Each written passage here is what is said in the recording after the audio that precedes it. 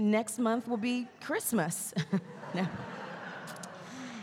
And what has been so beautiful is that you all have shown up in 2024 in such beautiful ways. And I want you to know that as a staff, we have been thinking about how we can create more space within our Sunday morning worship experiences. But I thank you that instead of thinking, oh, there's not room for me, that we figure out how to make space and take space, and that in 2024, we have been doing this good collective work together. I do hope that in this month of January, that you have held on to some message that we have sung or you've heard preached or read in Scripture, that it might be like your sustenance, like your manna for the rest of the year. I think there is something about an attentiveness and an openness that we have in the month of January.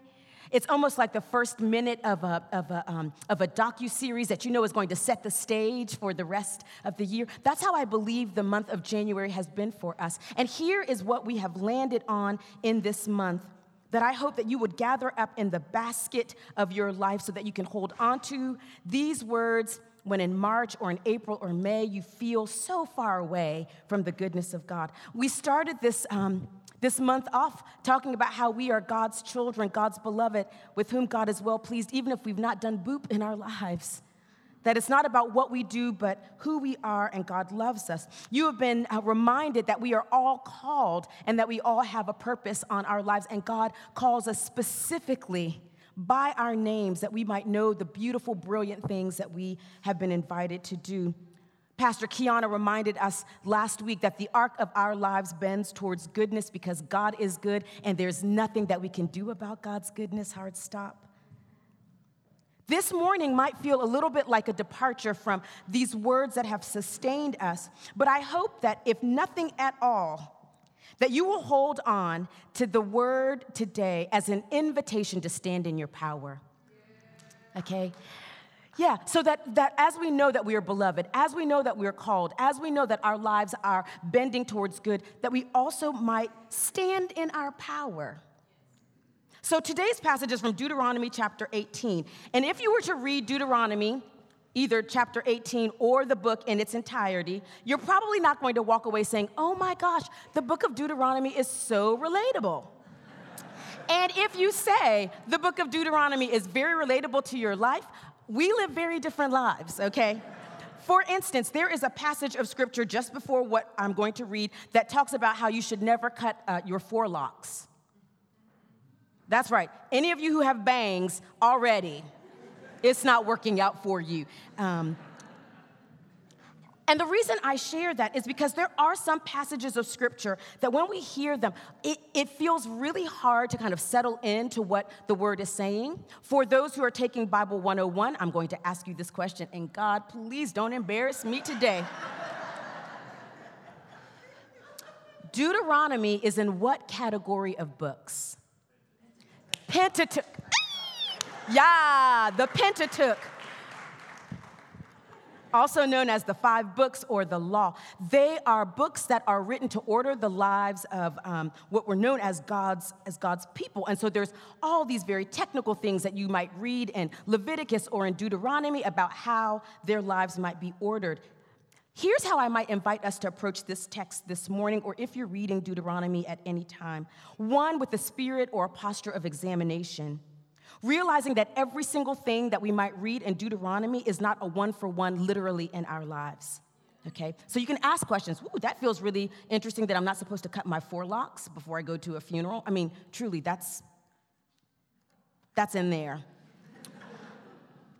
So that's the first one, with a spirit of examination or curiosity. The second is to come with a posture of availability and openness, that there still might be a way that God shows up in the ordering of our lives that we can glean from. Is God providing in this passage? Is God commissioning in this passage? Is God calling in this passage? Is God showing God's self to be good in this passage? Okay? So it might not be a one-for-one, but there might be something that we can glean. And now I read the text. Hear now these words from Deuteronomy chapter 18, beginning with the 15th through the 20th verses.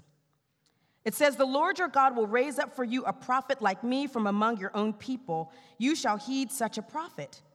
This is what you requested of the Lord your God at Horeb on the day of the assembly when you said, If I hear the voice of the Lord my God anymore or ever again see this fire, I will die. So basically, the Israelites are saying, oh goodness, if God has to speak to us directly, we might not live. So we want someone who's going to be a mediator of the word. Then the Lord replied to me, they are right in what they have said. And I want you to hold on to verse 18. I will raise up for them a prophet like you from among their own people. I will put my words in the mouth of the prophet, who shall speak to them everything that I command. Anyone who does not heed the words that the prophet shall speak in my name, I myself will hold accountable. But any prophet who speaks in the name of other gods, or who presumes to speak in my name a word that I have not commanded the prophet to speak, that prophet shall die. This is the word of God. For us, the people of God. Thanks be to God. All right. Like I said, not a one for one. All right. I never cease to be amazed, or I'll not stop being amazed, when children who are in sibling groups are able to translate or narrate things for their younger siblings. How it is that they know that when you're blowing a bubble or when you're making a particular noise, that means please turn the television to Gracie's Corner. There is something really beautiful about how siblings sometimes know each other so well that they can speak a word, they can translate, they can offer up a word on behalf of their younger siblings. I feel like we should never take it for granted, or we should not underestimate the power of knowing our people. Whereas nobody else might be able to understand, because the rhythms, the postures, the gestures, you're able to speak on behalf. We should not take that lightly. There is a power in that. And here in this 18th chapter of Deuteronomy, twice it is said that I will raise up a prophet, I will raise up heralds, I will raise up those who are going to speak on behalf of God from your own people, from your own community. And this prophet's going to speak on behalf of the things that God loves and God cares about. I will raise up for them a prophet like you from among their own people.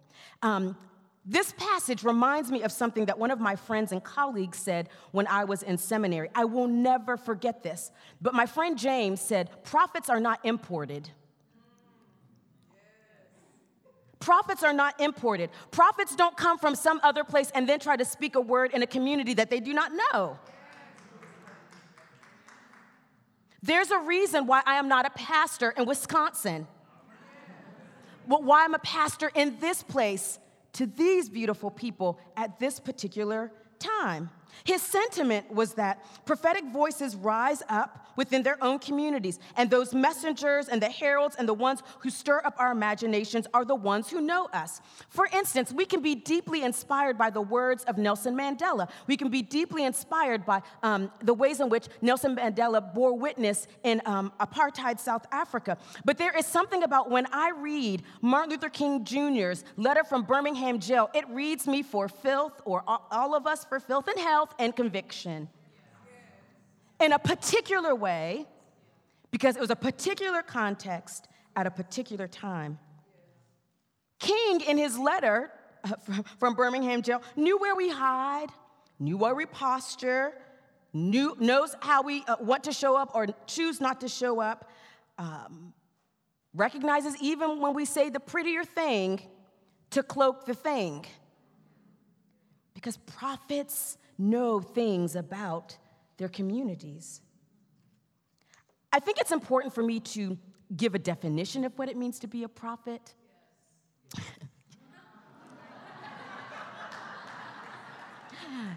Just know there's about to be a plot twist. Being a prophet isn't about foretelling or predicting things. I think we have really done a bad job when we say, oh, a prophet is in town, as though this prophet's going to tell us some things that we don't know. God wants you to drive a Passat. No, that's not what. No. Being a prophet, so whether you look at Isaiah, Obadiah, Micah,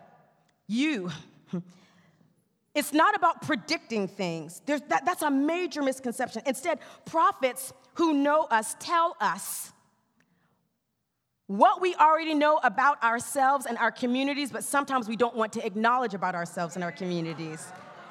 They just collectively remind us of the things that we need not forget. They are the collective. Do not forget. Do not forget. Do you remember? Do you remember? This is who we are. And this is who God is and how God shows up. So these prophets who tell us what we already know, even sometimes when we don't want to acknowledge those things, speak on, and I will say in our context, on behalf of God's love or justice or grace or God's honoring. Because our words aren't just to be like, floating around, but instead they have to have an ethic that anchors them. Why not be anchored to an ethic of goodness and justice and love and grace and mercy and creation and recreation? They say the things we might deeply know. They also say the things that might come at a cost, which is why prophets can be loved and despised in the same breath. Here comes this dreamer. Let us kill him because of his dreams. Or Jesus who says a prophet or a herald, a child of this community is not even honored in their own home. Plot twist. You do know you're a prophet. Oh, see, now y'all looking at me like, you do know you're a prophet. Or if that doesn't settle with you, you do know that oftentimes you can bring a prophetic edge. Okay, just hold on to that. That there are ways that you might be prophetic. Remember, not predicting, not foretelling, saying the things that we already know and who we are and who God is. When you are among your family members, your greater family members, and you ask your family members to ask consent before they hug someone. Or when you're among your family members and you say, can we be really mindful about not saying those bad kids? Because you know within your family how words have crushed.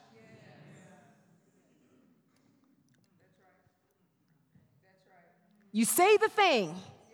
When some of you, especially in 2020, and I know this to be true, when you sat at your Thanksgiving table and you had to share with your family members, those of you who occupy white bodies, that saying Black Lives Matter does not erase your family members' existence. But instead, you offer that up not as a condemnation to them, but because you recognize where maybe your family members have only understood their own humanity based off of how they hustle, and they also strive, and so they want everyone else to convince themselves of their humanity.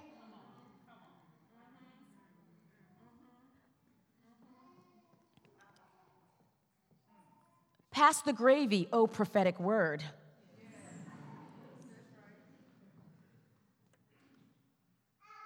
And also, too, in the positive. How you know joy might buoy. How certain stories might remind.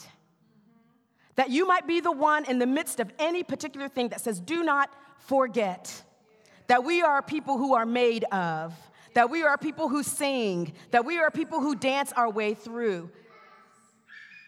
You are prophetic. Sam, you are prophetic. This one who was baptized on the day that we said, you are God's son, God's beloved, with whom God is well pleased. That even the babbling of babes is like for us a strong tower. Here's what I want you to just hold on from Deuteronomy 18. Is this idea of prophets rise up among their own people. You have prophetic edge because you know who you're talking to, whoever your people are. We know the patterns of the people, the rhythms, the unwritten rules, the unspoken agreements. In fact, there is great risk when we use our voices among those we know. Also, too, there is great harm that can be done, which is why when we go forth from this place, the commission isn't go and tell people what they need to know in an unchecked way. My dear sister, Reverend Dr. Donna Coltrane Battle, I got to say the whole thing, y'all. Reverend Dr. Donna Coltrane Battle, remind me of the words of Phyllis Hill, who says, A person who is unaccountable is dangerous. Okay? Because remember that in Deuteronomy 18, it also says that those who are prophetic, you don't just be saying whatever, but you also need to be held accountable if what you say is on just behalf of yourself and not on behalf of the God who creates and says that everything is very good. So you have a prophetic edge, and yet you should always know with that prophetic edge among those that you know that harm can be done. So are you speaking a God-breathed word or an empire-soaked word? Are you speaking, I got to get the last word, or this word might bring us life? You are a prophet in some sphere of your life. Stand in your power. And if you're wondering, Lisa, this is going to be the one sermon out of January that I'm just going to put to the side. That's perfectly okay because we have agency here. But I would just simply come back and say, but why not you? Why not you who believe that you are God's child, God's beloved, with whom God is well pleased? Why not you who have heard that you have been called and you have purpose in your life and that God has called you by name for something in particular? Why not you who feels compelled by the fact that your life bends toward goodness and that God is good, hard stop? Why not you to stand in your power in a world that desperately, desperately needs to hear voices who speak on behalf of God when there are so many other voices that are loud that do not speak on behalf of God?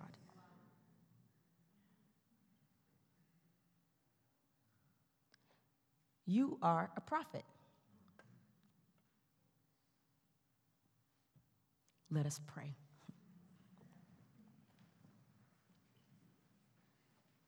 Gracious God, we do give you thanks and praise for your love for us, that you would lend us words to speak on your behalf.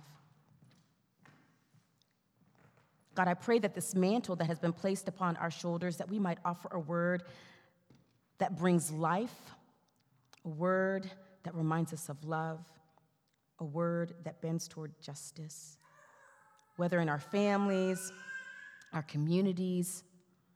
God, sometimes we even need to be a prophet to ourselves. That, Lord, we would lean in, that we would lean in. And if there's anyone in this space or place who feels embarrassed or ashamed, that there have been moments when that still small voice might have been a voice piercing in a particular moment. God, would you remind us that you are God not only of second chances, you're a God of endless chances. So we need not self-flog. And if there are any among us, God, and I start with myself, if we have ever used words in a way that we wanted to get the upper hand or power over, or because we just wanted to say what we wanted to say, that God, you would remind us that by the power of your word, we too can be made whole, that you are God who restores us. And for anyone this day who believes they have nothing to say, God, maybe it won't be with their words or with their writing, but maybe by their very presence, that they might bring a prophetic edge. May it be so for each and every one of us, that we, the Southeast Raleigh table, might be prophets in other people's midst. This we pray, Lord, in the strong name of your Son, Jesus Christ. Amen.